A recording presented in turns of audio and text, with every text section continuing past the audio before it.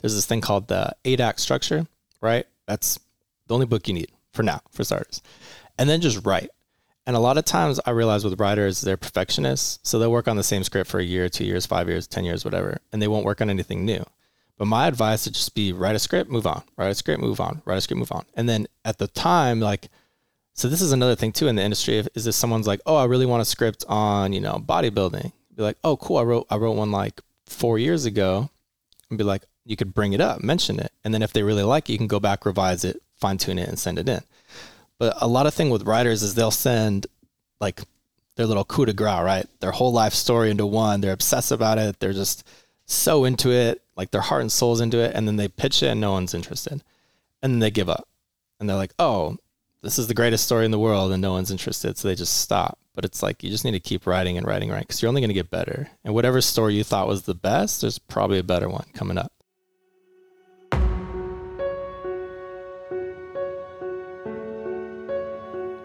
Welcome to the Transition Drill Podcast. As members of the first responder and military communities, we need to be planning today for our transition from these careers. Because unfortunately, as many have experienced, these careers can tell us the ride is over before we're ready for it to be done. My name is Paul Pantani, and I've spent the past 30 years in law enforcement, working in various assignments and promoting through the ranks of leadership. With the help of my guests, who like you are either former or current military members or first responders, the goal of this podcast is to provide you with information to help you in your planning. But just as important, we can't forget to take care of ourselves today. So I'm also going to have guests who are going to talk about how to be more physically and mentally fit. Before we get into this week's guest, I need a few favors because I can't grow this without your help. Please like, follow, and subscribe to the podcast. I also need your assistance getting the word out. If you enjoy the podcast, please spread the word to anyone you think will enjoy it also. But what I need the most is your feedback and input. Let me know what you like, what you don't like, and any suggestions you have for guest selection. Please go to the podcast webpage at transitiondrillpodcast.com and send me a direct message. Also, if you'd leave me a rating and any comments on iTunes, I would truly appreciate it. Thank you. Joining me in this episode is Matthew Tarutis. Matthew had a difficult childhood, to say the least. So after high school, he wasn't making the best life choices. Some local police officers, let's call it, encouraged him, and he decided to join the Navy in 2010. He went in with a Special Forces contract, but suffered a collapsed lung during Hell Week. Matthew was dropped from the training and finished his enlistment aboard the John C. Stennis, which included 2 deployments to the Persian Gulf. As many do, Matthew struggled after leaving the military. He gave fitness training a go, but his heart just wasn't in it. Matthew's true passion is writing, so he decided to go to college. He graduated in 2019 with degrees in screenwriting and film production.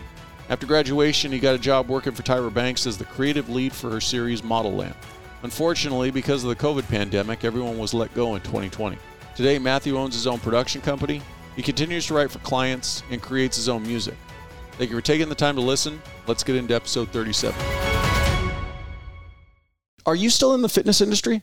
Oh, not really. Not at all. But you did do a fitness competition at some point. Yeah. I did that actually right when I got out of the military, essentially. What year was that? I competed in 2017. I got out in 2014. But my last few months in the Navy, actually my whole time in the Navy, was very fitness oriented. I was in the Special Forces training, and then that was just insane. So I kept a really active lifestyle. And then my last few months in the Navy, I actually took my credentials to be a certified personal trainer. So then I got out and I did personal training. And then obviously the next step from there is everyone wants you to compete. So then I did a competition. I started training, I think 2016. I mean, I was getting bigger and bigger and better, but starting 2016, I really buckled down, competed in 2017, and that was it for me. It was just so taxing, so exhausting. Just too much on your life to... Yeah, I mean, I took on a lot at that time. I was, I just got out of the military. I was the president of the Student Veterans Organization in my college. I had 2 majors, so screenwriting and film production, which are both insanely hard. And then that. So I couldn't really have a social life. I couldn't really drink. Yeah, it was just all I was doing is cooking, eating, and working out, and then homework, and then sleeping. And I was just not a happy person at all. Yeah. I don't think I made a friend that whole year. It was rough. And more importantly, how many friends did you lose that year not being able to do anything? All of them, yeah. All of them, yeah. Lost my girlfriend. She actually broke up with me on the day of the competition, so that says a lot. Yeah. Yeah. You're like, hey, Ooh. thanks. I kind of need to, concentrate on this competition. Thanks for, dropping me right at the last minute. That's what I said. And then it just went downhill from there. Yep. Oof. Rough times. Yeah. But as far as the training aspect, with you being a trainer, you no longer involved in that? No. I don't know. For me, it's hard for me to get into it because I don't know. I have to have someone who's really actually dedicated for me to take them seriously. And a lot of time in the industry, they want to push things on people who are like half-assed. They're half in, half out, and then they don't really get the results they want, and then they blame you. So it's like, I don't know. I just required a very dedicated person for me to actually want to be a personal trainer. So obviously we're going to talk about your military career, and you also did the Student Veterans Association. So what school was that through? Loyola Marymount University. And did they have a robust student veterans program when you went there? Oh, no, not at all. Actually, it was like barely anything. It was, I did a lot with that organization because when I showed up, they said there was a student veterans organization, but all it was a bunch of guys who had a group chat who used to drink all the time. And so we didn't have priority registration. We didn't really have any benefits. The school didn't really acknowledge us. So yeah, I still am a little bit like overly ambitious. And so I got us, I was president from 2016 to 2019. Actually, no, I got there 2016. So 2017 to 2019, I was president. And I got us funding. I got us merchandise, which is, the least important. I got us priority registration. I talked to the housing. So they offered housing for veterans who really needed it. And then we just were way more acknowledged by the, higher ups in the industry. Did you keep your hand in that at all? I mean, when I got out, a week after I graduated school, I had an extremely stressful job. So it's hard for me to juggle like everything else, but I guess no, I have not. I have not had a hand in it, but no, it was great. I did conferences. There's like Student Veterans Organizations of America. So I used to travel and then go to those conferences and bring back their information to us. And then this is great. This is actually, as soon as you mentioned the podcast, I didn't even ask questions. I was like, all right, I'm sold. Because the hardest thing for all these veterans was, assimilating to the culture of a private school in Los Angeles from the military. So you got these kids who are in a bubble, have had everything given to them in life, and then veterans. So it's like, not only were we not acknowledged, but like we couldn't fit in. It was impossible. And so we did a lot with transitional assistance and a lot with mental health. So I remember we did a few meetings with the mental health organizations on campus and did speeches with them too. So I tried to stay very involved in that. And how many years were you involved?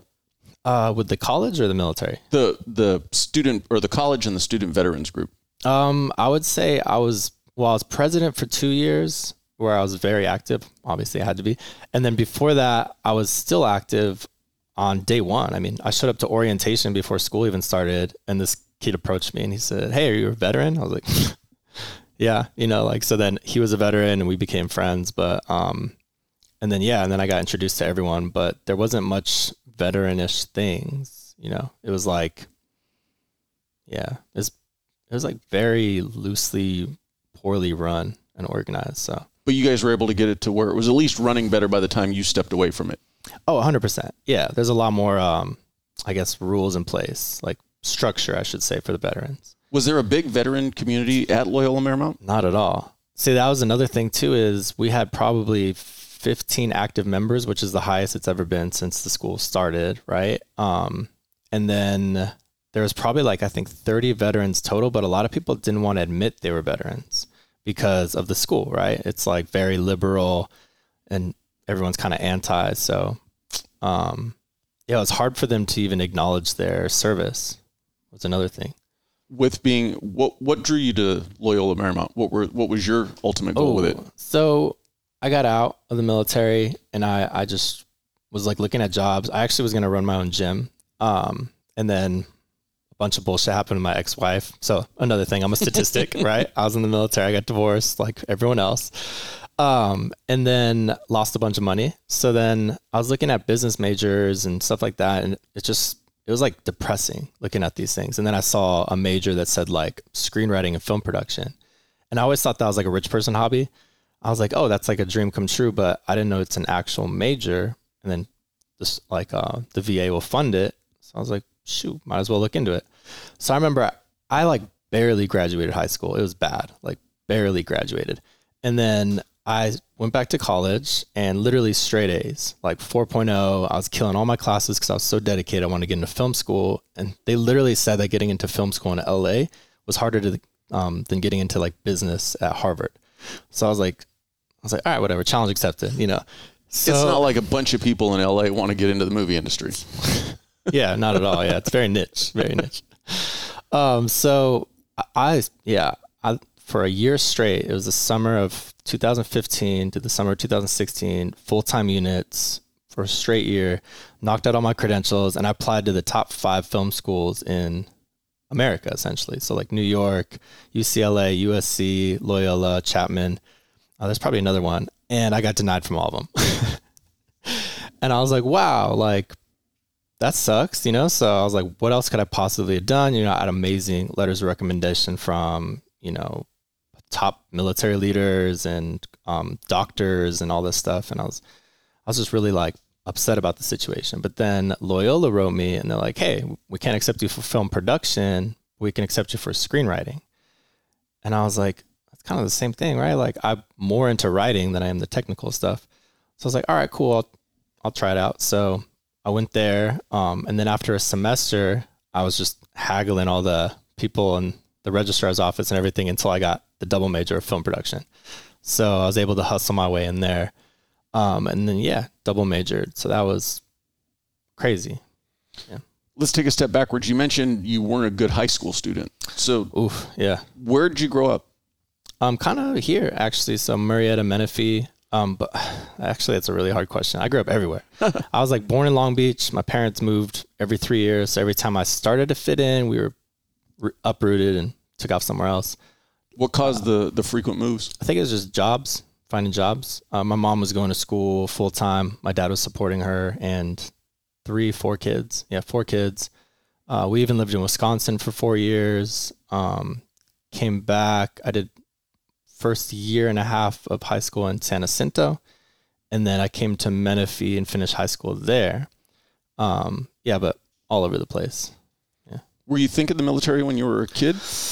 No, but it was like, I thought of it. I mean, I remember in middle school, I had a pamphlet. There's like these military people that showed up and I was like obsessed with the Navy SEALs.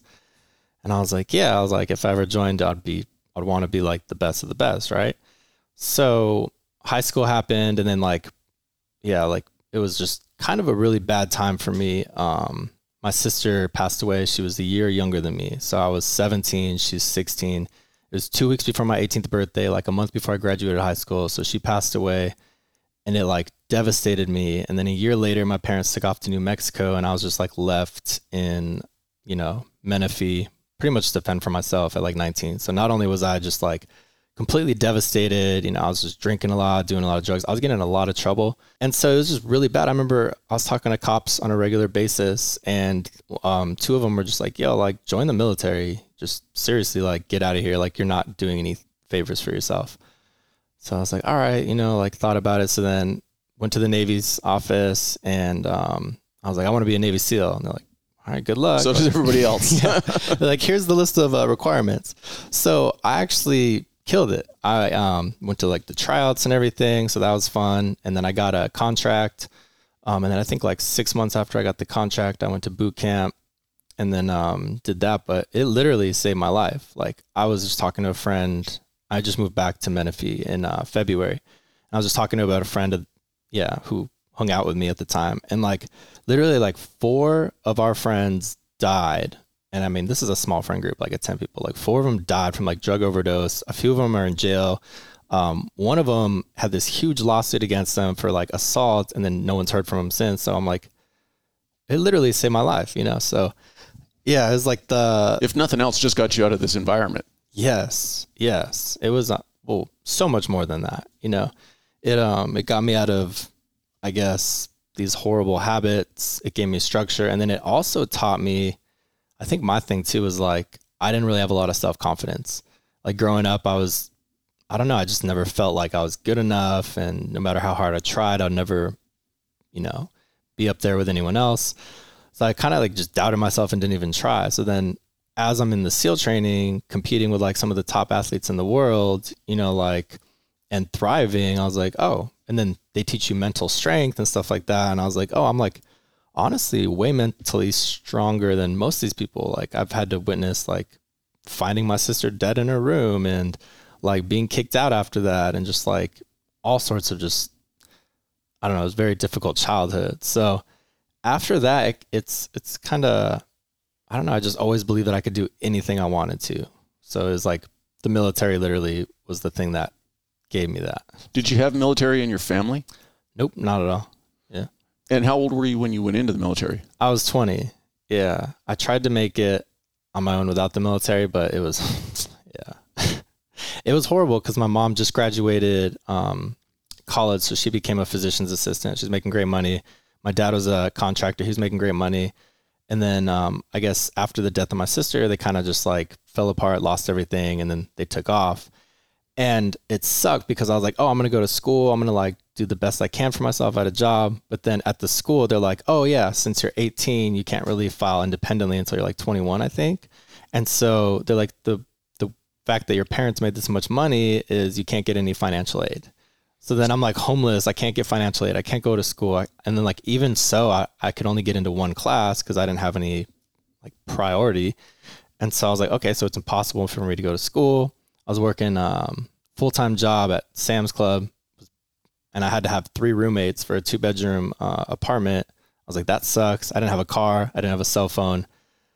Ugh. I was like, yeah, like I need. So your prospects for your future don't sound like they were very promising. There was no promise at all for a future. You were going to school. What were you studying at that time? So believe it or not, I actually wanted to be an English teacher because I always appreciated, I was just really good at writing. And it's actually what I did growing up. It's like I didn't really have friends because we kept moving. So I just always wrote and wrote and wrote and wrote. So there was a part, I think it was right after my sister died. I never wanted to go to college. It was never, I like openly told everyone I hated college. I would never do it.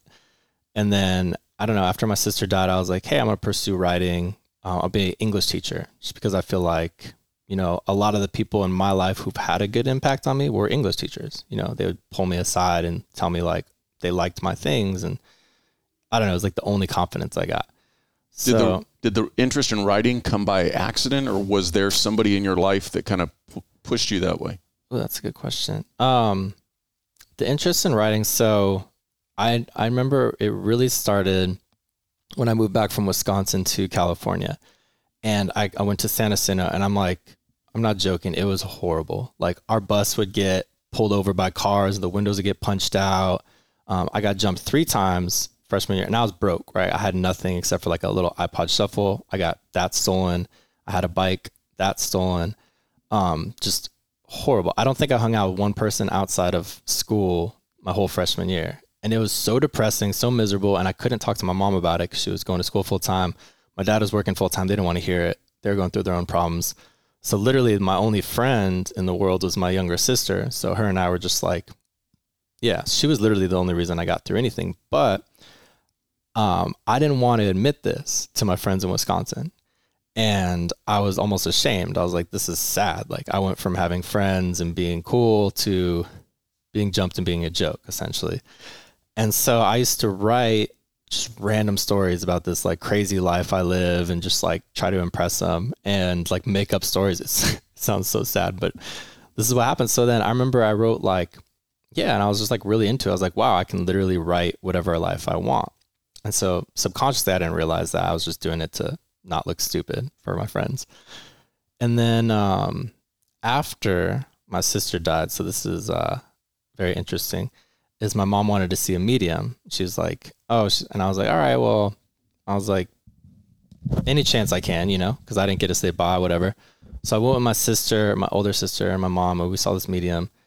And I was the closest one of our whole family to my sister. She was like my best friend. We'd go to parties together, like high school parties. Yeah. How close were you in age? A year and a half. Yeah. So she was just a grade younger. So then the medium looks at me. He's like, and it's just real simple. He's just like, oh, and she wants to let you know to like, don't stop writing, keep writing. And then he like moved on. But it's interesting because no one ever knew I wrote except for her. And like, I used to even write songs and like force her to listen and sing it in front of her and be like, give me some feedback, you know? So after that, I was like, oh shoot, like, you know, it's the one thing that, you know, gives me confidence. It's one thing that helps. And I was like, and then hearing that, I'm like, oh shoot, okay, done. Like, I'll keep writing. Yeah. And then I realized even now it's like, any moment in my life where I needed help, I feel like I got saved from writing, like literally screenwriting into college when I got accepted into nothing. Right. And then afterwards I got the job with Tyra Banks right out of high school, but I was actually an executive assistant to start. And I was just right out of high school or right out of college? Sorry, college, correct. And then, yeah, I got a job as an executive assistant, and I was just going to use that to fund my writing. And then literally like four or 5 weeks into working with Tyra, I was in a meeting with her and Marvel Comics, which is kind of a big deal, right? Yeah. Just a little. Yeah. And she's like running through this story about like what she wants for a comic book. And I was like, all right, you need character development here. I was like, you need this. And I was just kind of guiding her to make the story make sense to where, you know, just kind of salvage it a little bit. And then right after the meeting, I'm not even joking. She's like, how do you know how to write? I was like, I literally went to school for writing. Like I know everything you need to know about a story. And then like 5 minutes after that, she had one of her, the like lead producer of her production company come up to me. She's like, hey, this is your new job title. This is what you're going to be doing now. And so I was in charge. Thanks, boss. Literally, I was in charge of the whole creative operation of Model Land, which is like her huge, I guess she's spent like, she spent 10 years like thinking about it, developing it, and then we were putting it together. So I had to like take all of this thoughts, Tyra's crazy, wonderful thoughts, and organize them. And yeah, that's what I did for a year. And yeah, that's great too. But then even go ahead. I was going to say, let's go back to going in the military. So how old were you? Went in when you were 20. What year is this? Oh God. 2010. It was December 2010 when I went in. And you were in the pipeline for special forces. Oh yeah. What ended up happening with that? Oof. So boot camp was cool. Then there's says no one. Yeah. I mean, cool as in it was winter in Chicago. So, so cool is an understatement. Yeah. It was all right. So it was better than I guess my living situation. So I couldn't hate on that. First 3 months was boot camp. Then there's stuff called Bud's Prep, which let me tell you was the most fun I've ever had in my life. So yeah, right out of boot camp, you're in Chicago, and then you get Olympic swim coaches, run coaches, mental health coaches, all this stuff. They give you snack packs. Like you're literally just a trained athlete. It's incredible. So then we just got all jacked, confidence soared. You know, it wasn't so strict like, you know, boot camp. So it was great. And then they send you to SEAL training, which is like a beat down. So everything you gain, they just like tear you up. So the thing that sucks about that is I was doing well, my first class, you know, with all my friends. And then I got pneumonia. So I was like, I would say like upper third physically. And then I remember my last run with that class, I was the very last one to cross the finish line. I was like, okay, something's not right. Get checked out. All right, cool. I got pneumonia. I think they gave me like 5 days of rest, which is not a lot for pneumonia. So then I got jumped into the next class. So it's like, how much? It's like 5-6 weeks of getting beat down just for a week off just to redo it. And, you know, it's like, it wears you out. So then I went through it again, hit Hell Week. And then I remember at one point I felt like someone was like ripping these muscles out of my back and I couldn't even talk. And I was just like literally. This isn't normal. Yeah. I was like, okay, like this really hurts. Like I literally feel like I broke something. So they sent me to get an x-ray and they're like, oh, you're good. But like you're done with the program. I was like, okay. And at the time it's like so much pain that I didn't really care. I was just like, what was the injury? Oh, hold on. Okay. So then I remember, I forget you're a writer and a storyteller. Yeah. It's little. Yeah. So then I just remember like, they didn't really think anything was wrong. So I started taking just pain pills from anyone. And I swear, like a week straight, I blacked out. I bought a car in this time. I don't remember it. I was married too, which helps. So she's helping me out with everything.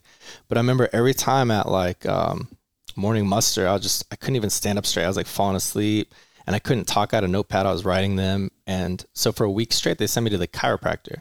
But I do remember this is I went in and this lady had me lay down. She's a lieutenant commander. So like a O2. And no, sorry. Yeah, she was an O2, not a lieutenant commander. I forget my ranks.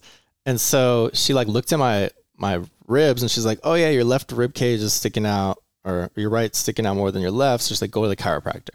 So, all right, cool. So for 5 days straight, I saw this chiropractor and it was the most painful thing in my life. Like I remember I'll just be waiting for him every morning and people would come up to me like, are you okay? Like, do you need anything? I'm like, no, I'm good. So I lived like this for a week. And then after a week, the chiropractor gave me an x-ray. And I just remember hearing the guy running the operation. He was like, oh shit. And I was like, and it was kind of nice. That's exactly what you want to hear right? in the medical office. No, it was nice because I'm like, finally acknowledgement, right? Like, thank God. So then he like looks at me and he like looks back and then I just hear ambulances and I was like, oh, thank God. So then they rushed me to the hospital and apparently like the pleura, the sac around my lung filled with fluid to like where it got to 1.5 liters. And I guess like a teaspoon could kill you. Yeah, so it was bad. So I remember just showing up and I was like a test experiment at Balboa. I showed up and there was like a whole team. Everyone was just like watching me, just like fascinated. They're like, how are you talking? How are you laughing? I'm like, I'm just happy to be finally getting some help. Like, so then after that, I was in the hospital for like a week and then had like 3 months off, which was miserable. So much pain. Is it just a matter of draining the fluid or does the fluid have to dissolve or evaporate on its own? Oh God. So I had a vacuum, but the way the doctor was telling me, he had to go in. I'll show you the scars actually. They're still there. See? Right. So he had to go in and he said he was like peeling like an orange.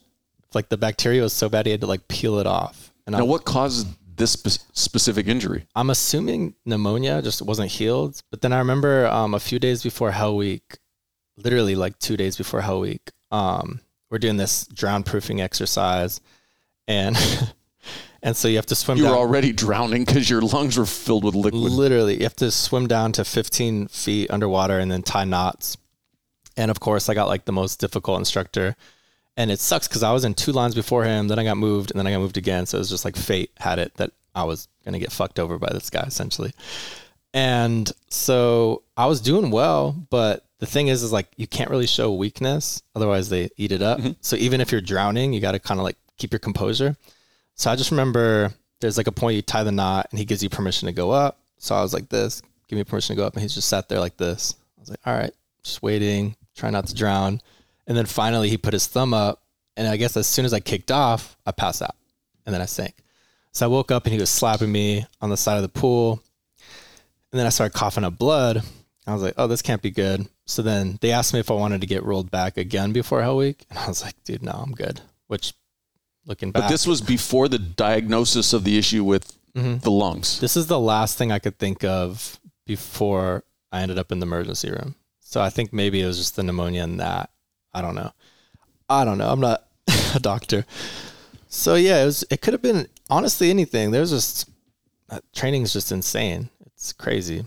Barring the medical issues, when you went in, were you thinking this was going to be your career? You were going to do this for the rest of your life? Or was it just a short-term idea for you? That's a good question. I did have doubts. I remember I thought a lot of it. I was, it was also a very exciting time because I think the day I got into the Navy was when Hussein was captured. And then the day I started Special Forces training, like in Coronado, was when Osama got killed. So it was like that window was like, it was the highlight of SEALs, right? And so I really wanted it, but I think I probably would have done 6 years. I think so, yeah. So how many years total did you do? 4. So I had a contract for 6, but then they felt bad for me because my lung dropped 2, which is So now, do you have lingering or after effects of that injury? Yeah. So my lung, because of all the scarring and everything, it's not able to fully, I don't know. So they said it's at 70% capacity, which I mean is okay. But honestly, it's like after that, just my personality, they were like, oh, you're never going to be in as great a shape again, blah, blah, blah. I was like, all right, bet. So I did triathlons, marathons. I was a sponsored obstacle course racer for a minute before I transitioned into bodybuilding. So I was just like trying to do everything fitness I could. So yeah, I'm good, but on paper, you have limited capability. Yeah, but I know like every time I take a deep breath, I could still feel it. It pinches. Like there's a certain point where it just like kind of twinges. So that's fun. But so 4 years into the military, when did you start thinking about getting out? I mean, did you know that you were only going to end up doing 4 as opposed to the 6, or did they just lop off 2 years at the back end? Well, here's where it got bad. So then I have 3 months off, just kind of lost the reason I went into the military, right? So I was like, all right, that really sucks. It's depressing. I started getting fat just because I was in bed rest. You know, I wasn't a professional athlete anymore. And then they're like, all right, we can offer you the next best thing is rescue swimmer. I was like, all right, that could be cool. You know, it's like still considered special forces. And this way I'm helping people rather than like killing them, you know. I was like, all right, that sounds good. So I went to Pensacola, and these trainers were huge dicks, dude, like way worse, because I feel like they're all jaded because they're not SEALs. And then when you get people who try to be SEALs, who try to be rescue swimmers, they hate them even more. So I just got all this harassment, and it was like way worse. It was just not fun. And I remember I'm like, okay, I really don't want to do this, but now I got to prove a point. And then after 3 months of that training, I got pulled into the office one day. They're like, hey, we didn't know you had a lung surgery. And they're like, so you can't be in this program. And I was like, what are you talking about? Like, you guys literally went into the hospital and offered me this program, like as I was laying in the bed in the hospital. So then, so then they dropped me from that, and they're like, oh yeah, since you dropped from 2 programs, you no longer get a choice or say in anything you do. I was like, okay, great. So then at that time they were like, hey, you know what, you can get out of the military. And they're like, but you'll have no benefits or anything. So I'm like, here I am, you know, like what, 21. Yeah. Almost. So 22. You're not even a year into your service time yet. No. Yeah. I was, well, at this point, yeah, because I think I went to Pensacola in like after a year. So, because my surgery was in August, September, October. Yeah. So I started, this was like March, February. So a little over a year. And then I thought about it, but I'm like, dude, I'm like 20, almost 22. And now I'm like broken, damaged goods, and I would have nothing to show for it except for some scars. I was like, no, I'm going to finish. So then they sent me to Seattle, Washington as undesignated, which means you don't have a job. And they just like, wherever they need you. Yeah. You know, just like the jobs that everyone quits, you know, that doesn't, yeah. So then, I worked on the USS John C. Stennis for the next 2.5 years. And that was cool. But I know at that point, when I was on that boat, I was like, just keep your head down, do your job, don't make enemies, and then just get out. So at this point, you've already resigned yourself. When my exit day comes, I'm gone. I'm not looking for any longer or any reenlistments. No. I was kind of jaded. Just the fact that how I was treated, you know, I literally almost died from, you know, someone couldn't doing their job. And then, the whole Pensacola incident, it's like 3 months of my life of like hard training. You know, this is training that most people don't make who try. And I'm going through it when I shouldn't even have been starting because someone oversaw my surgery, which doesn't make sense. So I was just kind of like, dude, like, I don't know. I just kind of felt like a number and no one actually cared. And it was just like, I was like, this isn't the environment I want or anything. It's not like a brotherhood, because in the SEALs, it's literally a brotherhood. So how'd you find the time, well, your headspace, mental space, with all of these changes and stuff going on? I know you said you always kind of revert back to writing. Did you keep writing even through your entire time in the Navy? That's interesting, because after surgery, no. And then during, I didn't start writing again actually until I was on my first deployment with the Stennis. So literally 2 weeks, actually, no, 4 days. I remember I pulled into the Stennis, checked in, and then 3 days later we went on deployment. It was just insane. So at that point, I started writing again. And, that's because you had a lot of like downtime. There'd be like a bunch of work, but then you'd have to sit there and wait. And then, What kind of writing were you doing? This, I was just documenting like the crazy stuff that happened from, 2008 to 2010, just like all the fights I was getting into and just like how insane it was. Just kind of like, I don't know, like a documentary. Did you have kind of an end goal of what you thought you might be able to take your writing and make it become? No, actually this I was just writing for the sake of my memory, almost like a reflection of like, this is really bad, but you overcame it. So if you ever need a reminder, here it is. Yeah. But I remember, it was in college and they always preach like, write what you know, write what you know, write what you know. And I attempted to take that and turn it into a TV show. And this was my earlier years. And I just got grilled and roasted like by all these kids who, have never had adversity in their lives. And so then I was like, okay, it's like too close to home for me to, I don't know. I couldn't like detach myself from it emotionally. So then I just kind of sat back. But now I feel like I'm at my prime or better than ever. So I feel like I might actually turn that into a TV show because, just like reading it. I think I read it like last month and I was like, damn, like it's just crazy that it came from, a 21-year-old kid. It was insane. So what year did you get out of the Navy? 2014 of November. And when did you start at Loyola? August of 2016. So what'd you do for those 2 years? So as soon as I got out, that was such a difficult time. I remember, oh God. So as soon as I got out, right, I had a job. So Sam's Club was like, hey, we'll keep a job for you. If you join the military, it's always open to you. So I was like, all right, that could be cool as I transition, right? Get out of the military, have a part-time job, and then go to school. So then I started working at Sam's Club and I was just miserable. Like everyone there was there 4 years ago. Nothing changed. And it just kind of made me feel like sick. And I was like, oh God, like I didn't do these deployments and almost die just to be where I started, right? Were you doing the bodybuilding or the fitness competitions at this point? No, I was still very into fitness. That was like, I think fitness is like interchangeable with writing as far as like what you always go back to. Yeah. Helping me out. So that was really depressing. Then I got a divorce. So that should have happened a long time ago. So then I was going through that, had this job. And then she like cleaned out my bank accounts, this whole financial situation. So that was miserable. Had to move back in with my parents who I haven't seen since my sister died in 2009. So 5 years before. And it was just like rock bottom. Like I don't think I've ever been more depressed. And then even so, it's like my ex-wife, was mutual friends with all my mutual friends and they all sided with her because she was able to have a relationship with them the last 4 years where I wasn't. So I was just like, oof, it was tough. So I think fitness really got me through because, and then I couldn't get into any colleges because it was too late to register for the spring semester since I got out in December.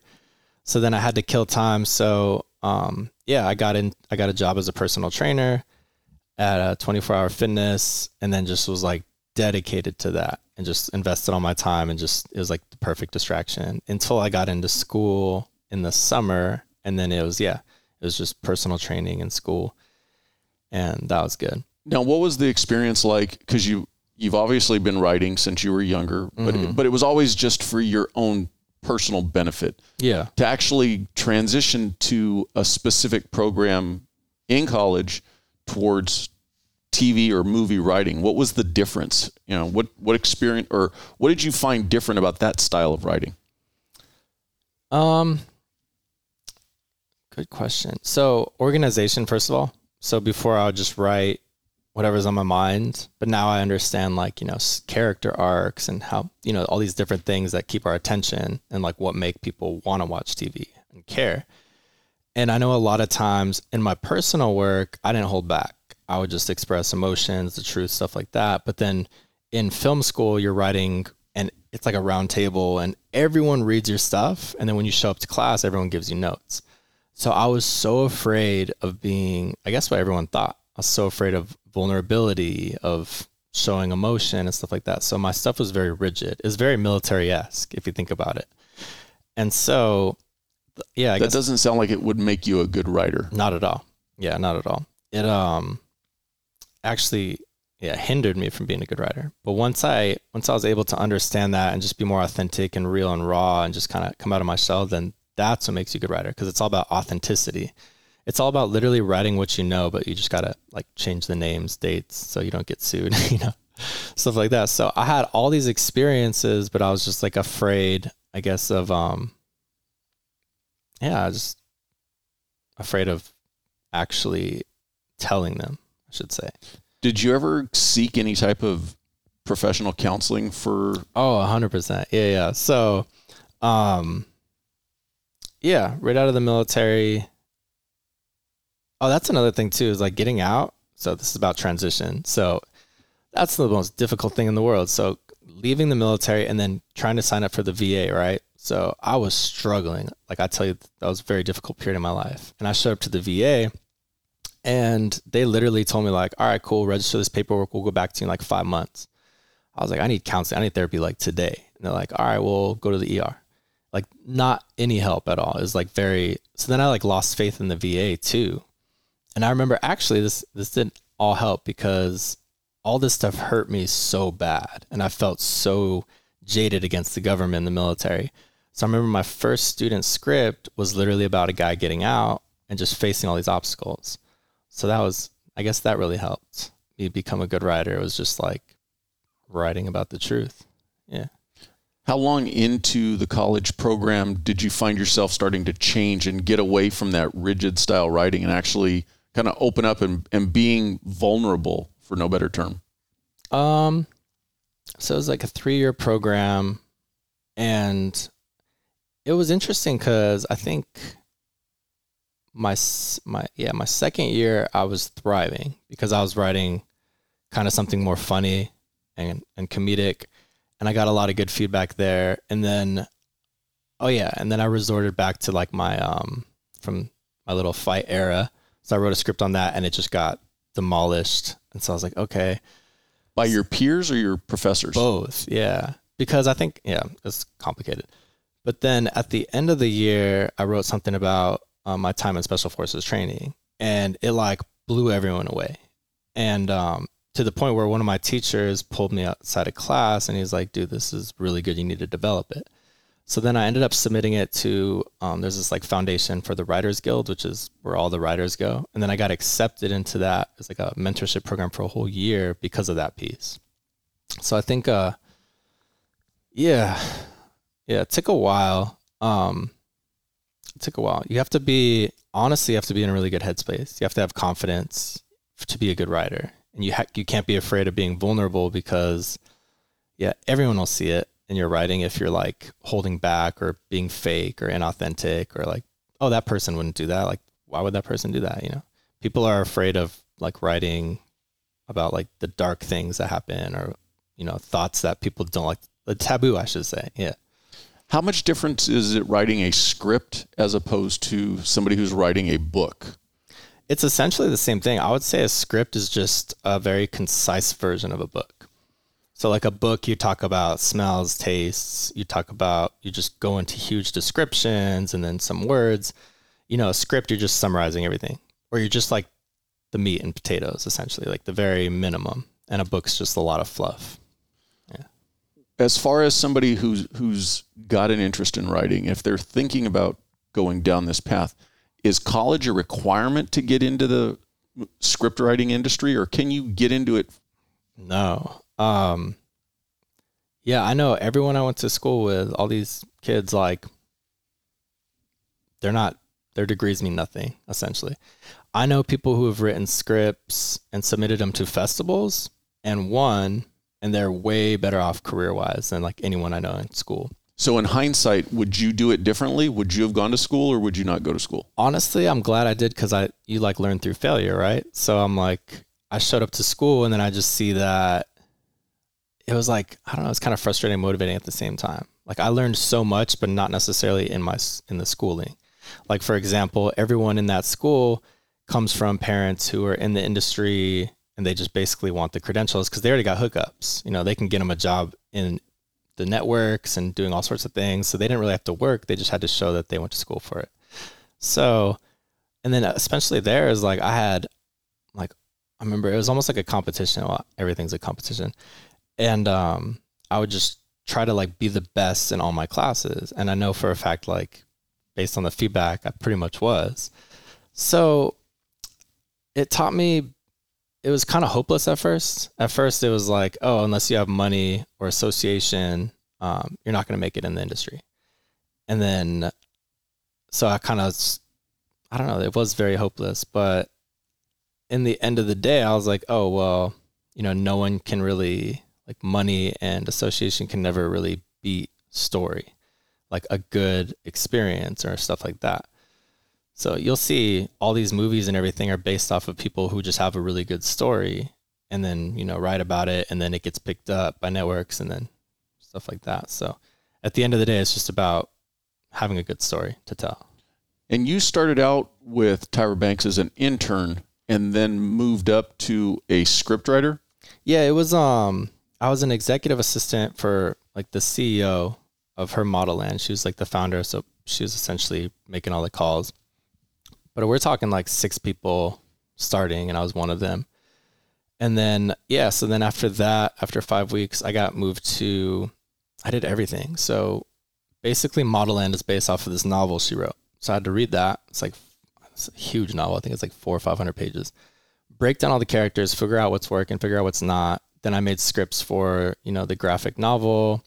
We made scripts for television, all her marketing, pretty much anything written about Model Land that's public facing was me because I had to make sure everything was consistent. So press releases, website copy, social media.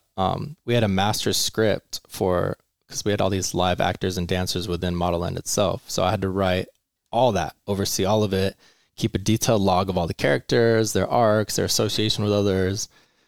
It's like, you know, Harry Potter, you know, there's like the teachers and then the students and then the parents and all that. It was pretty much the same thing. Model Land is like an academy. So keeping track of all that, all the rules of the organization, it was literally, I built the whole world. Like it was a lot of work. And you're doing this all in Word format. It's all written out for somebody to be able to read. So you're basically building the scenario. Mm-hmm. Yeah. So, yep. All Word format. Yeah, pretty much. What are you doing today?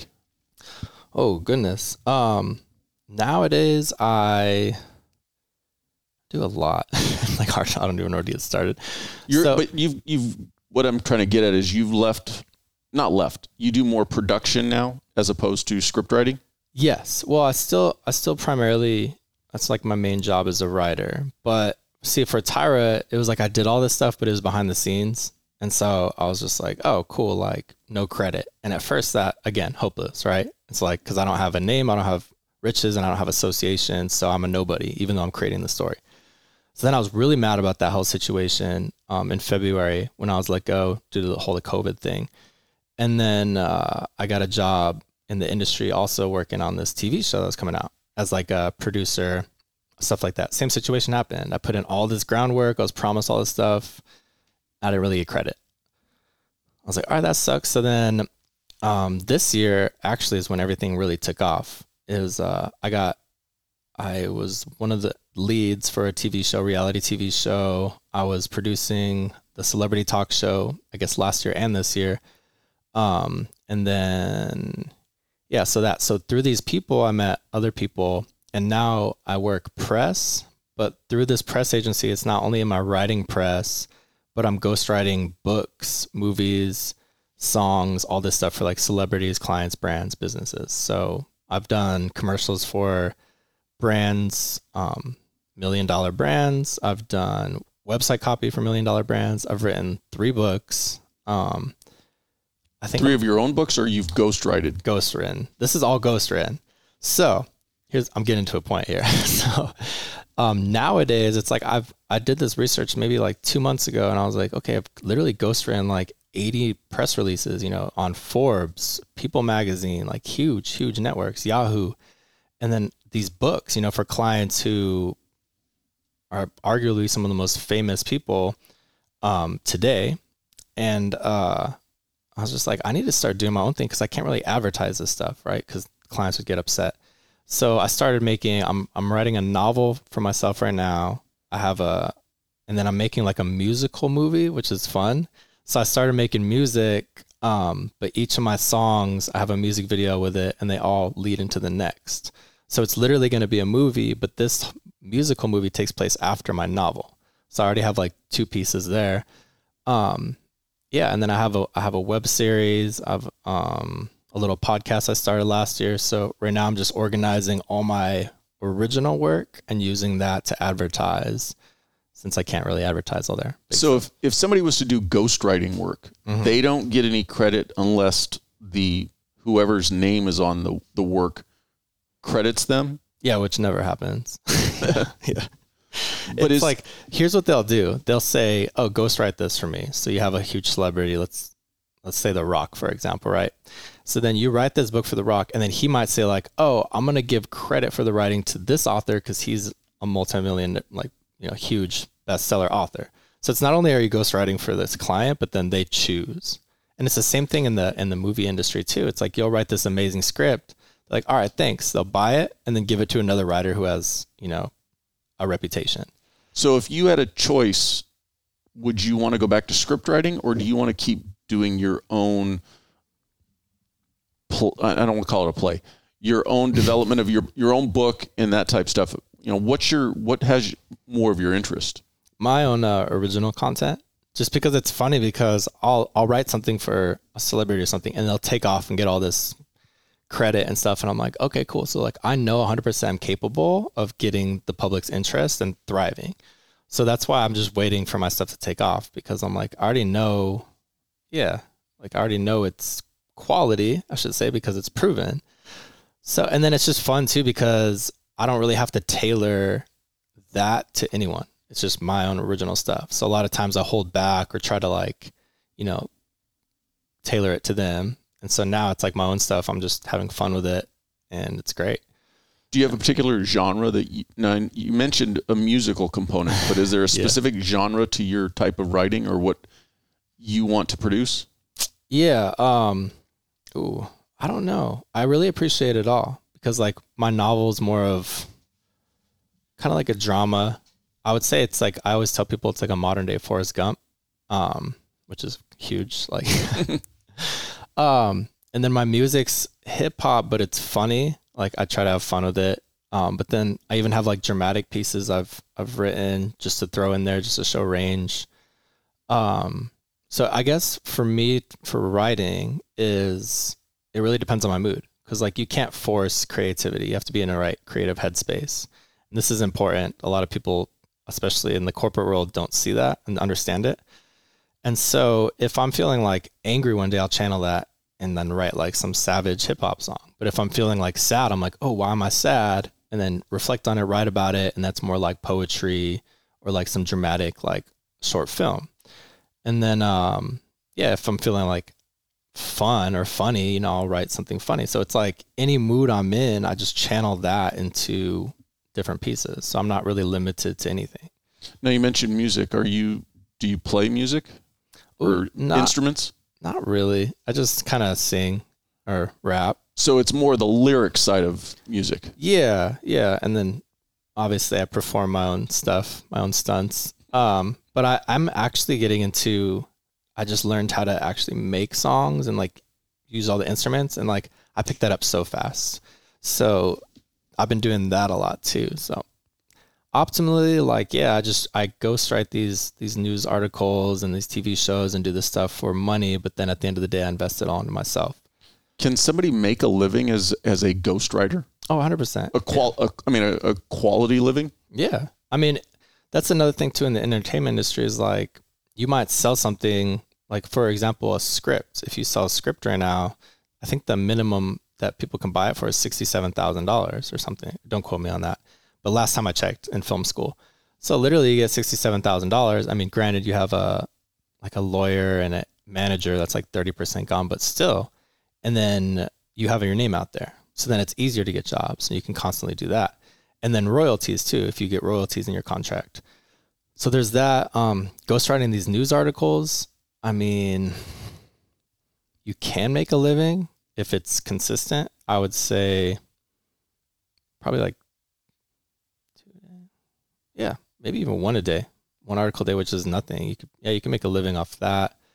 Now, do you have to be with a company that provides ghostwriting service, or can you do it as an independent? You can do it as an independent. So I have my own LLC, but I also work for a production company. This guy named Vito Glazers Media. So he primarily gets all these clients and then comes, But even as a ghostwriter, you still need to have a manager and an agent? No, not at all. It just helps.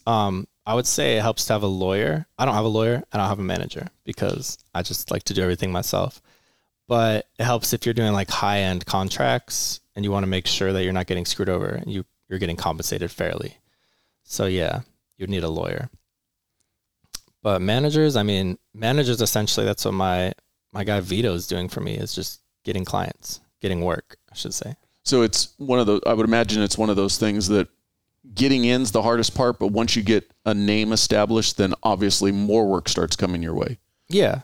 It's just like, it's so hard. It's like that paradox nowadays. It's like people don't want to hire you unless you have an experience, but then you can't get experience because no one will hire you. So it's like, it's so difficult. Yeah. It's almost like designed for you to fail and only like the rich and established can succeed. So again, very hopeless out there in the industry, but you just keep hammering away and eventually get somewhere.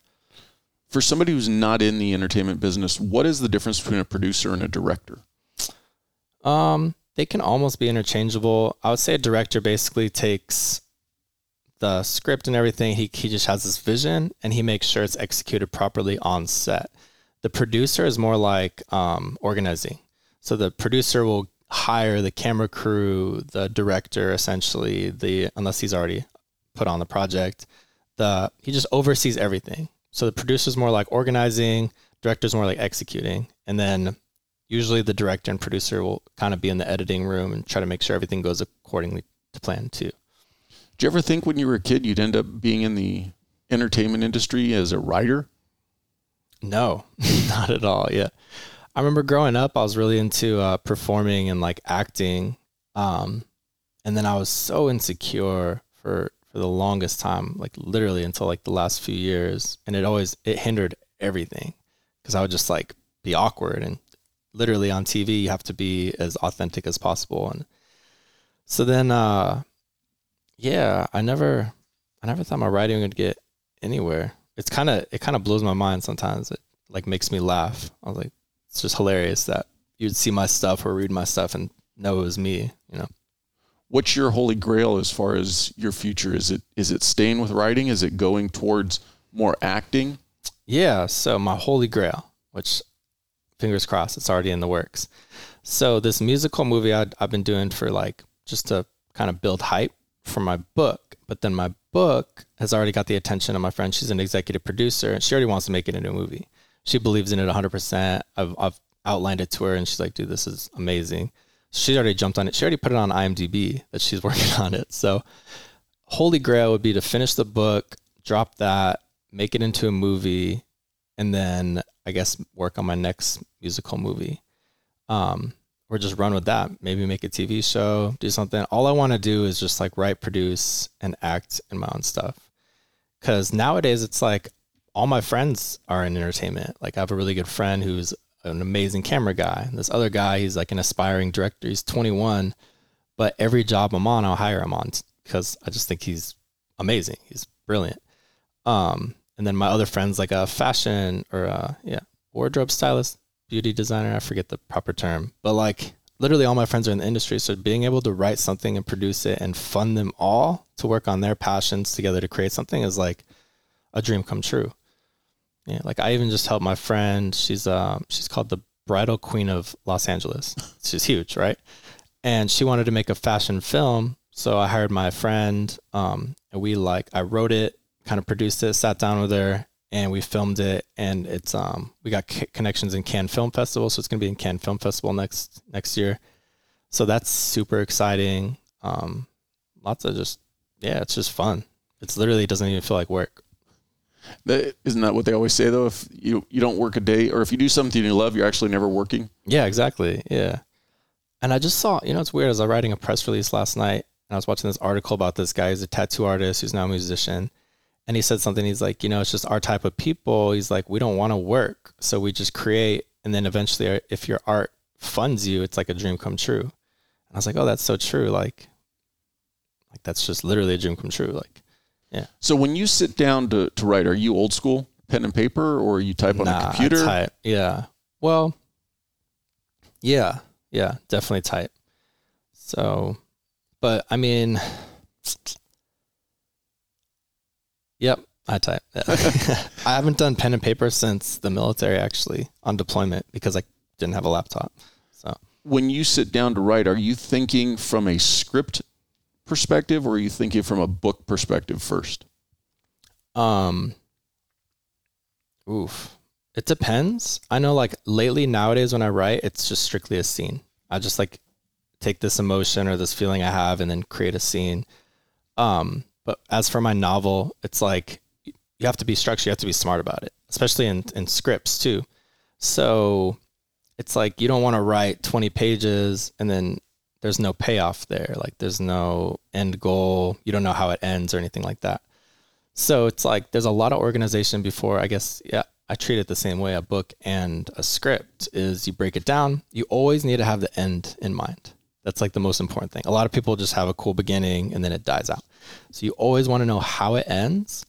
And then I work backwards, but and then I'll break it down. There's like act structures, like you want tension, you want conflict, you want, the middle of the book, there should be a twist. There's like some slight rules there that are like very industry kind of standard. Just make it your own. So then once it's broken down, it's like, first it's like pen and paper. I literally get like a giant whiteboard and just draw and it looks like a mess. And then I'll organize it by chapters, and then I'll break out the chapters in like a paragraph or maybe a page, optimally a page. And then just kind of like an overview of what that chapter is going to address. Yeah. Like the goal, I should say. So, and then they all have to tie into each other. So that's another thing with writing scripts is like, if you show a gun, the gun has to shoot. You know what I'm saying? It's like you can't really introduce, because scripts are so concise, you can't really introduce anything that doesn't have a payoff. So if there's like a random pan of the camera to a picture, that picture has to have relevance. Like every little thing has to make sense. And people don't even realize that. So scripts are like very lean, very, very lean versions of a novel, I should say.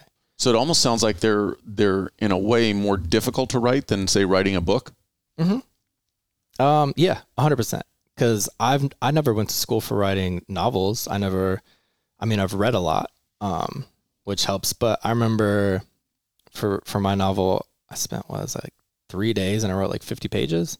Whereas a week doing 15 pages of a script is ambitious. Because they would say like, we would need 15 pages in film school and then give you a week. Stressful. Most people didn't even complete it. They'd get like 10, 11. So, is it because you're building up so much backstory, but in limited form? I mean, what makes it more difficult is what I'm getting at. I would say, like, what's the purpose? Like, let's say we write a scene, like this scene right here. So you have to establish the whole room. You have to explain the whole room as concisely as possible. Let's say like 3 sentences max. But like every little detail is important. Like probably mention this, the camera, the lighting, sounds, just something that would, pay off later.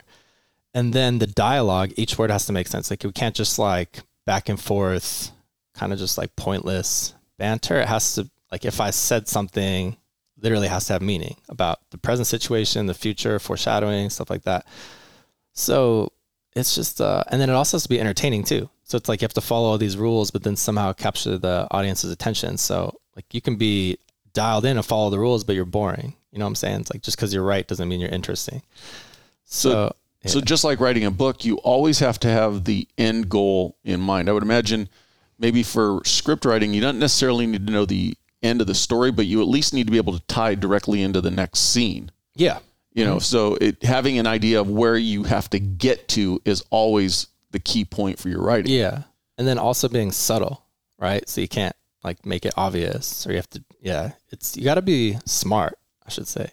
Have you had a mentor through this process? In film school, I had some wonderful teachers. They're great. They all had like scripts out there. And then when I got into the Writers Guild, that was a game changer. So have you ever seen Handmaid's Tale? Mm-hmm. Yeah. So Kira Snyder, like the writer, producer, she's incredible. She was one of my mentors for a year. I'll just leave that there. Like that's a huge flex. And then I had this writer producer for the show Empire when it was like blowing up. Another one for Jack Ryan. I had this guy who was like FBI interrogator for like 20 something years.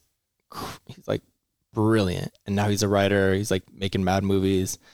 So I had, an incredible team of 5 mentors, just very well established people. So they helped me out a lot. Did you meet them through school or through work? It was like a program held for veterans that they do every year. And so you apply for it. And then if you get admitted, then you go through the training for a year. What's that veteran program through? I got to get you the information. It's literally called the Veterans Guild Association, Writers Guild Association, like veteran. I'll get you the details later. So just for clarification though, it's not through it's not through Loyola. It's through the Writers Guild. Yes. But it's directly for veterans. 100%. Yeah, that's a amazing resource for you. I'll get that for you ASAP. But they do it every year. It's a year long. And then at the very end, the last week, you actually pitch your project to a bunch of producers. And then they can, if they like it, they can buy it. If somebody was interested in applying for this, give me the condensed short version of what they could expect through this year-long process. First of all, does it require in-person attendance? Yes. Yeah. So it's in LA. It's in the Writers Guild. So like Beverly Hills. I think you do like an orientation first weekend. So 2 days, just like meet and greet. But the good thing with this thing is you don't have to have any experience as a writer. Again, you just have to have a story. So for me, I came in all cocky. I went to one of the best film schools, double major. Now I'm working for Tyra Banks.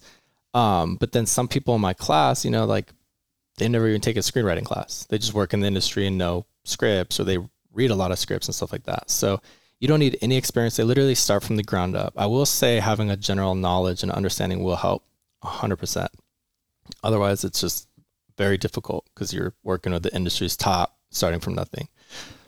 But yeah, like every week, it's very gradual. So it's gradual until it's not actually. It's like a whole learning process. It's very simple, very fun. And then it's like they just pound on the work. So you're talking like, I think you write a whole movie in the last 3-4 months.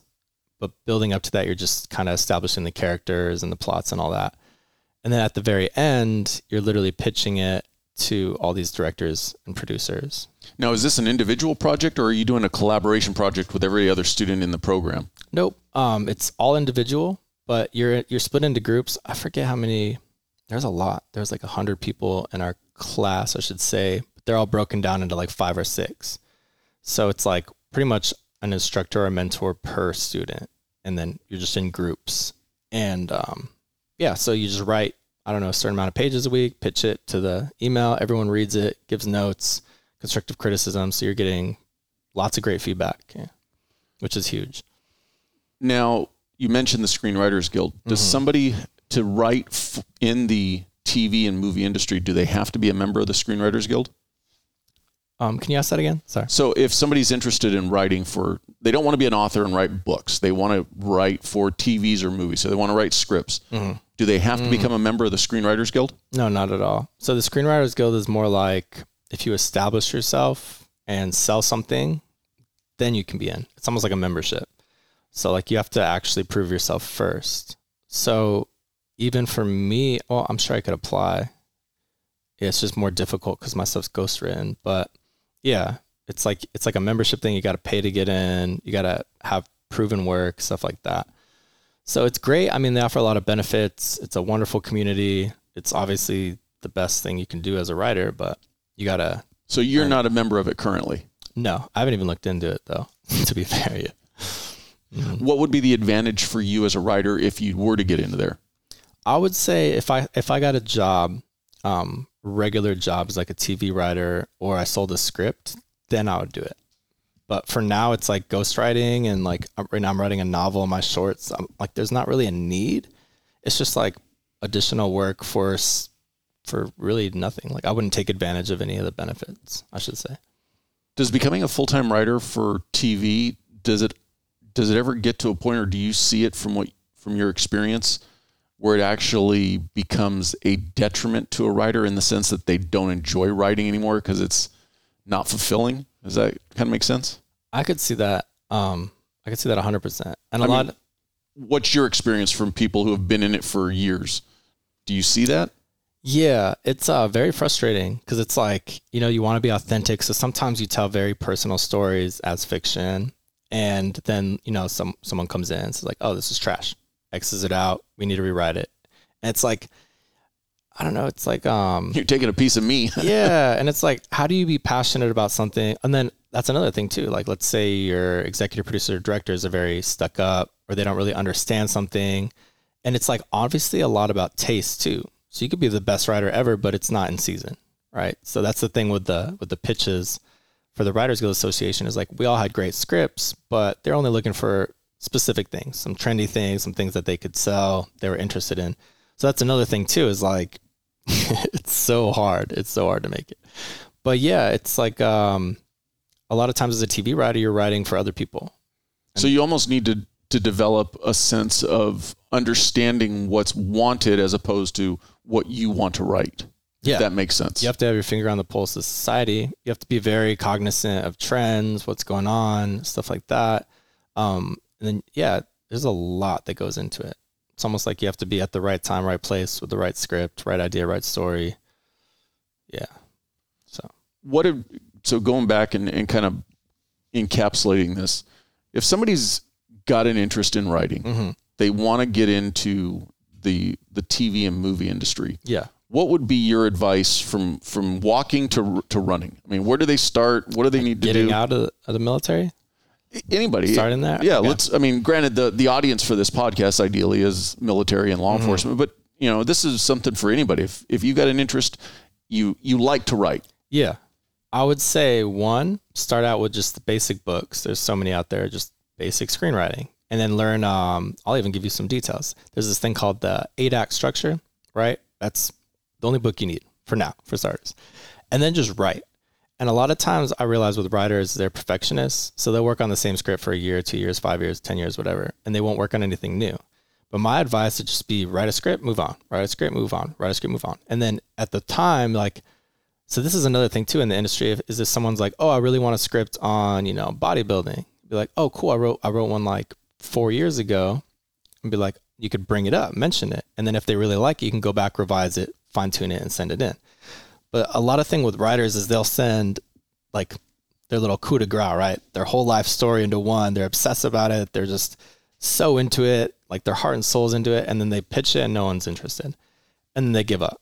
And they're like, oh, this is the greatest story in the world and no one's interested. So they just stop. But it's like, you just need to keep writing and writing, right? Because you're only going to get better. And whatever story you thought was the best, there's probably a better one coming up. So as a writer, another thing too is like, this is probably not the best advice. It always gets me in trouble. But my little mantra is like, do the thing that's most fun to write about, because everything you write about is based off experience. So, and it's so obvious when something's inauthentic. Like we see it on TV all the time. We're like, that would never happen. That's phony, So you have to have a really good base of experiences so you can fill every hole. So like if someone's sad, be like, oh, what just happened the other day that was sad? That's kind of subtle. So you can pull from that, change names and stuff like that. So as a writer, I would suggest just going out, having fun, like meeting new people, trying new things, experimenting new things, writing about it, writing about how you feel, really understanding people too. That's a huge thing, is like understanding people and their character motivations. And it's cool because, I don't know, like I think that's one of my specialties is I could tell a lot from a person within like 5 minutes of meeting them. Just like, and it's great because I'm like, oh, they're like this because of this. I can give a whole backstory. And that's what you need to have. Like, you need to really understand people, why they are the way they are, why they do the things they do. I think that's it. I guess the best advice as a writer would be to have a good story too, but have amazing characters. So this is like the number one thing they preached, was just having characters who are very relatable, yet animated, yet entertaining, that we connect with. Like, example, like Breaking Bad, you know, like those two characters, the leads are just so recognizable and understandable. Even Walt's kid, you know, I met him. I actually interviewed him. He's great. But you're like, you just know who they are. You understand them. You can relate to them, and it's just very human. So, having a very good understanding of people, creating amazing characters. You don't want your character to be boring at all. And then also embrace lies and faults. That's another thing as a writer, is a lot of people will write characters who are perfect, Mr. like save the world and stuff like that, but nobody cares. But if like this guy's like Superman, but he has this huge drug addiction, or he like runs a brothel, you're like, oh, whoa, like why? You know, it's way more intriguing. So you want to definitely like play into faults, play into lies, play into imperfections, stray away from perfect because it's not authentic. But yeah, I guess understanding people and just having really good characters, and then creating a story from there. Now, going back to what you said, though, you mentioned somebody coming out of the military. Mm-hmm. Is somebody coming into this world from the military going to be pigeonholed to like, we just want you to write about the military? Basically, yeah. I ran into that. Yeah, because it's like the only script that really took off was the one I wrote about Special Forces. But now it's like the stuff I write about is not military related at all, but it's probably more successful. It's more relatable. But I think the reason for that is because the military, not many people know about it. It's very niche. So if you write about it well, it's different. It's foreign. People are intrigued and they're interested. So again, like start with that. Start about your military experiences. Start just something you really know and understand. And you always want to capture emotion. You always want to get people to care, because without emotion, without depth, like it's superficial. No one cares. Would it be easy to transition away from that, or Yeah. how do you avoid getting pigeonholed, I would say? I would say just time. Like,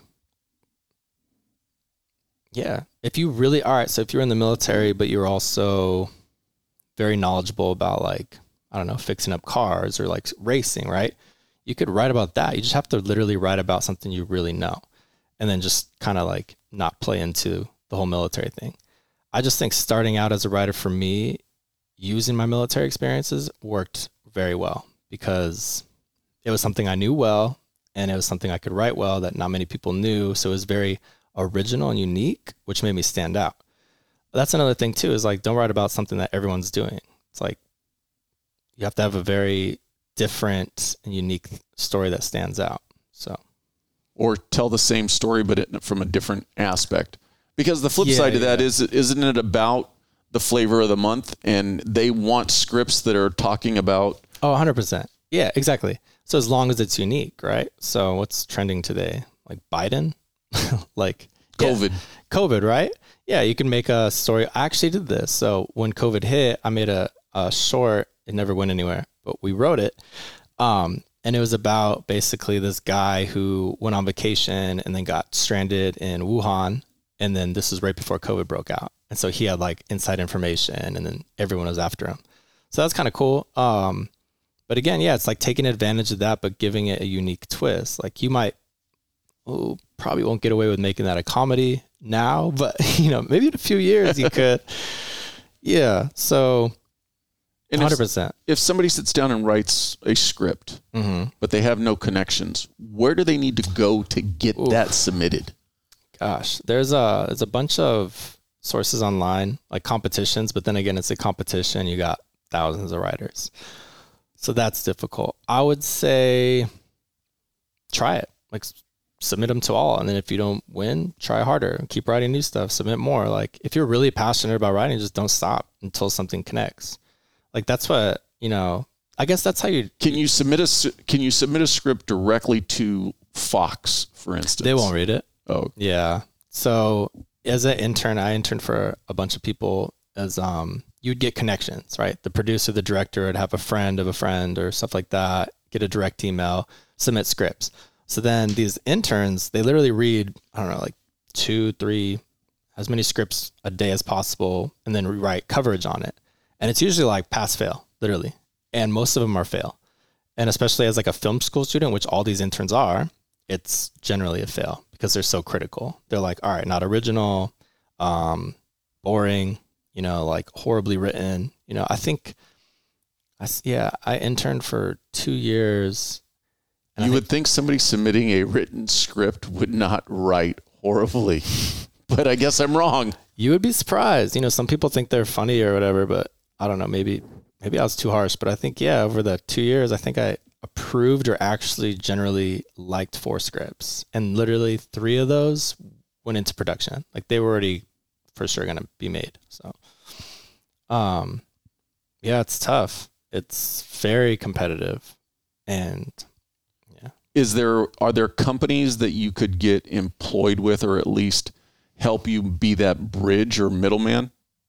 I would say the best, not that I know of, I'm sure there is, but I would say interning for these companies is your best bet of ever getting anyone to read your stuff. But even so, like I've interned for like 5 months, and then I was like, hey, like I have a project, and they're like, oh, that's great.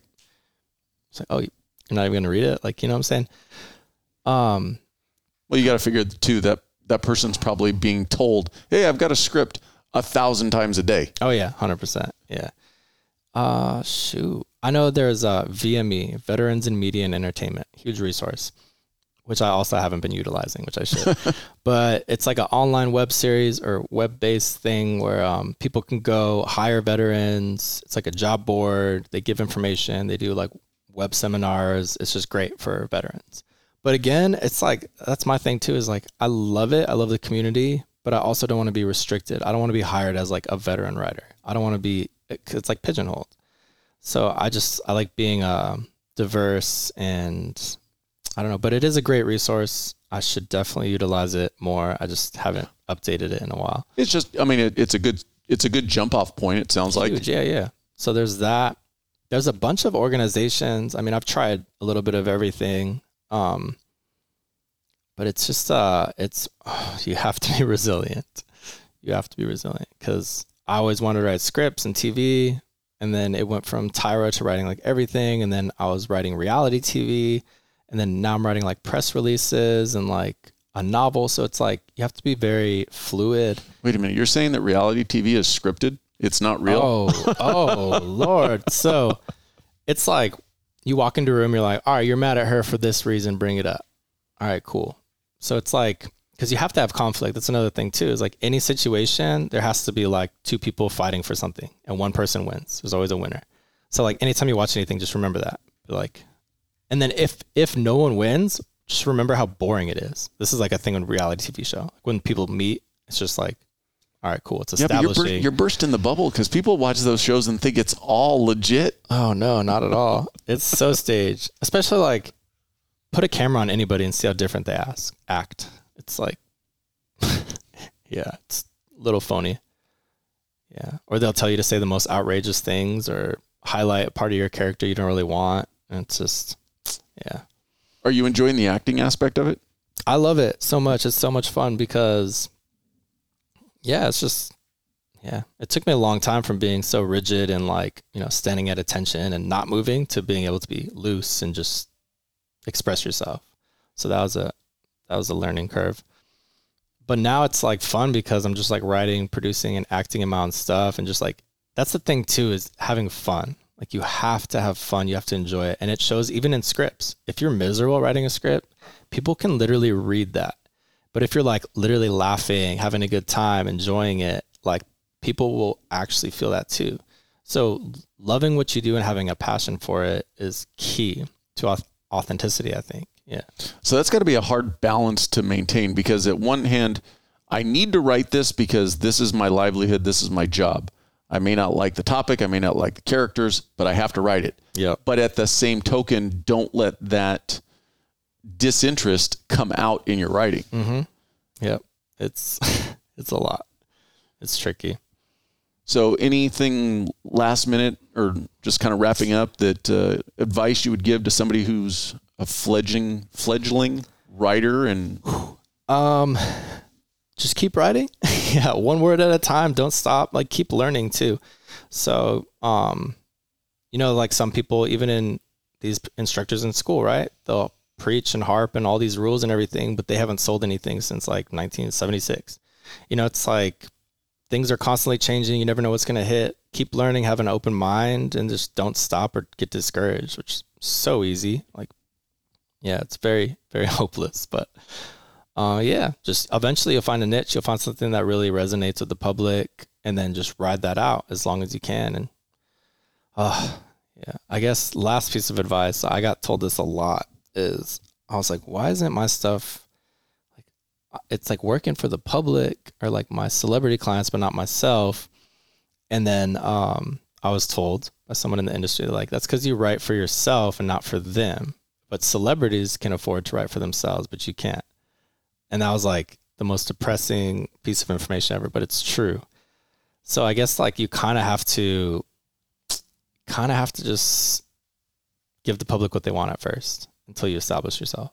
Yeah. So put your ego per se, a little bit on the back seat, 100%. Develop a little bit of thick skin because people are going to critique the hell out of it, but don't stop doing it. Yeah. Yeah. But it also does help too. If you're writing for the public, you're like, oh, I can care less about this piece. So if people hate it, you're like, that's what you wanted, whatever. So it does help if you're a little detached. Yeah. But I wouldn't imagine all the time though. Not all the time. No. Yeah. And do you write every day? Or do you try to? Yeah, I try to. I actually, even just random phrases or funny things, I have like this ongoing notes in my phone. It's huge. So I'll just pull from that occasionally if something's funny or like powerful. Still writing my novel. I started this year, working on that. Music, I've been working, I think I started releasing songs in July, and I have 4 music videos out, 5 songs out. And then press, I do probably like 1 or 2 or 3 a day. Yeah. So it's always something new, always something different. So there's never a day where you're just not writing. There's always something that has to be written. Yeah. I mean, even social media captions like requires some kind of creative thought, or yeah.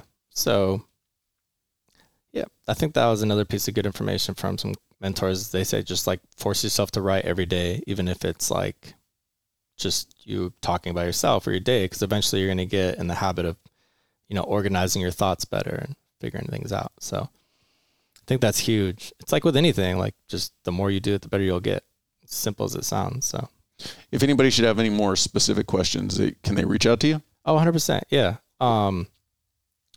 Yeah, my email is instarutis@gmail.com. It's INSTARUTIS@gmail.com. That's my business email, but yeah, feel free. I have no problem helping people out. I'll put the email in the show notes. I appreciate it. Perfect. Yeah. Thank you for your time. Oh, thank you, Paul. Appreciate you.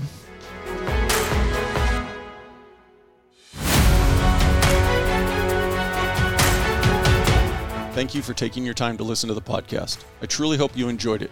Not only is the podcast available on audio platforms, but you can also watch it on YouTube at the Transition Drill Podcast channel.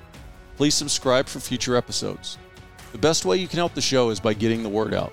If you think somebody else might enjoy it, I would appreciate it if you would share it with them. Also, if you have the time, please go to Apple Podcast and leave me a rating. I welcome your feedback, both positive and negative. You can also go to the website, transitiondrillpodcast.com, and through the contact tab, send a message directly to my email with any comments or suggestions. Thank you again, and I hope you tune in for the next one.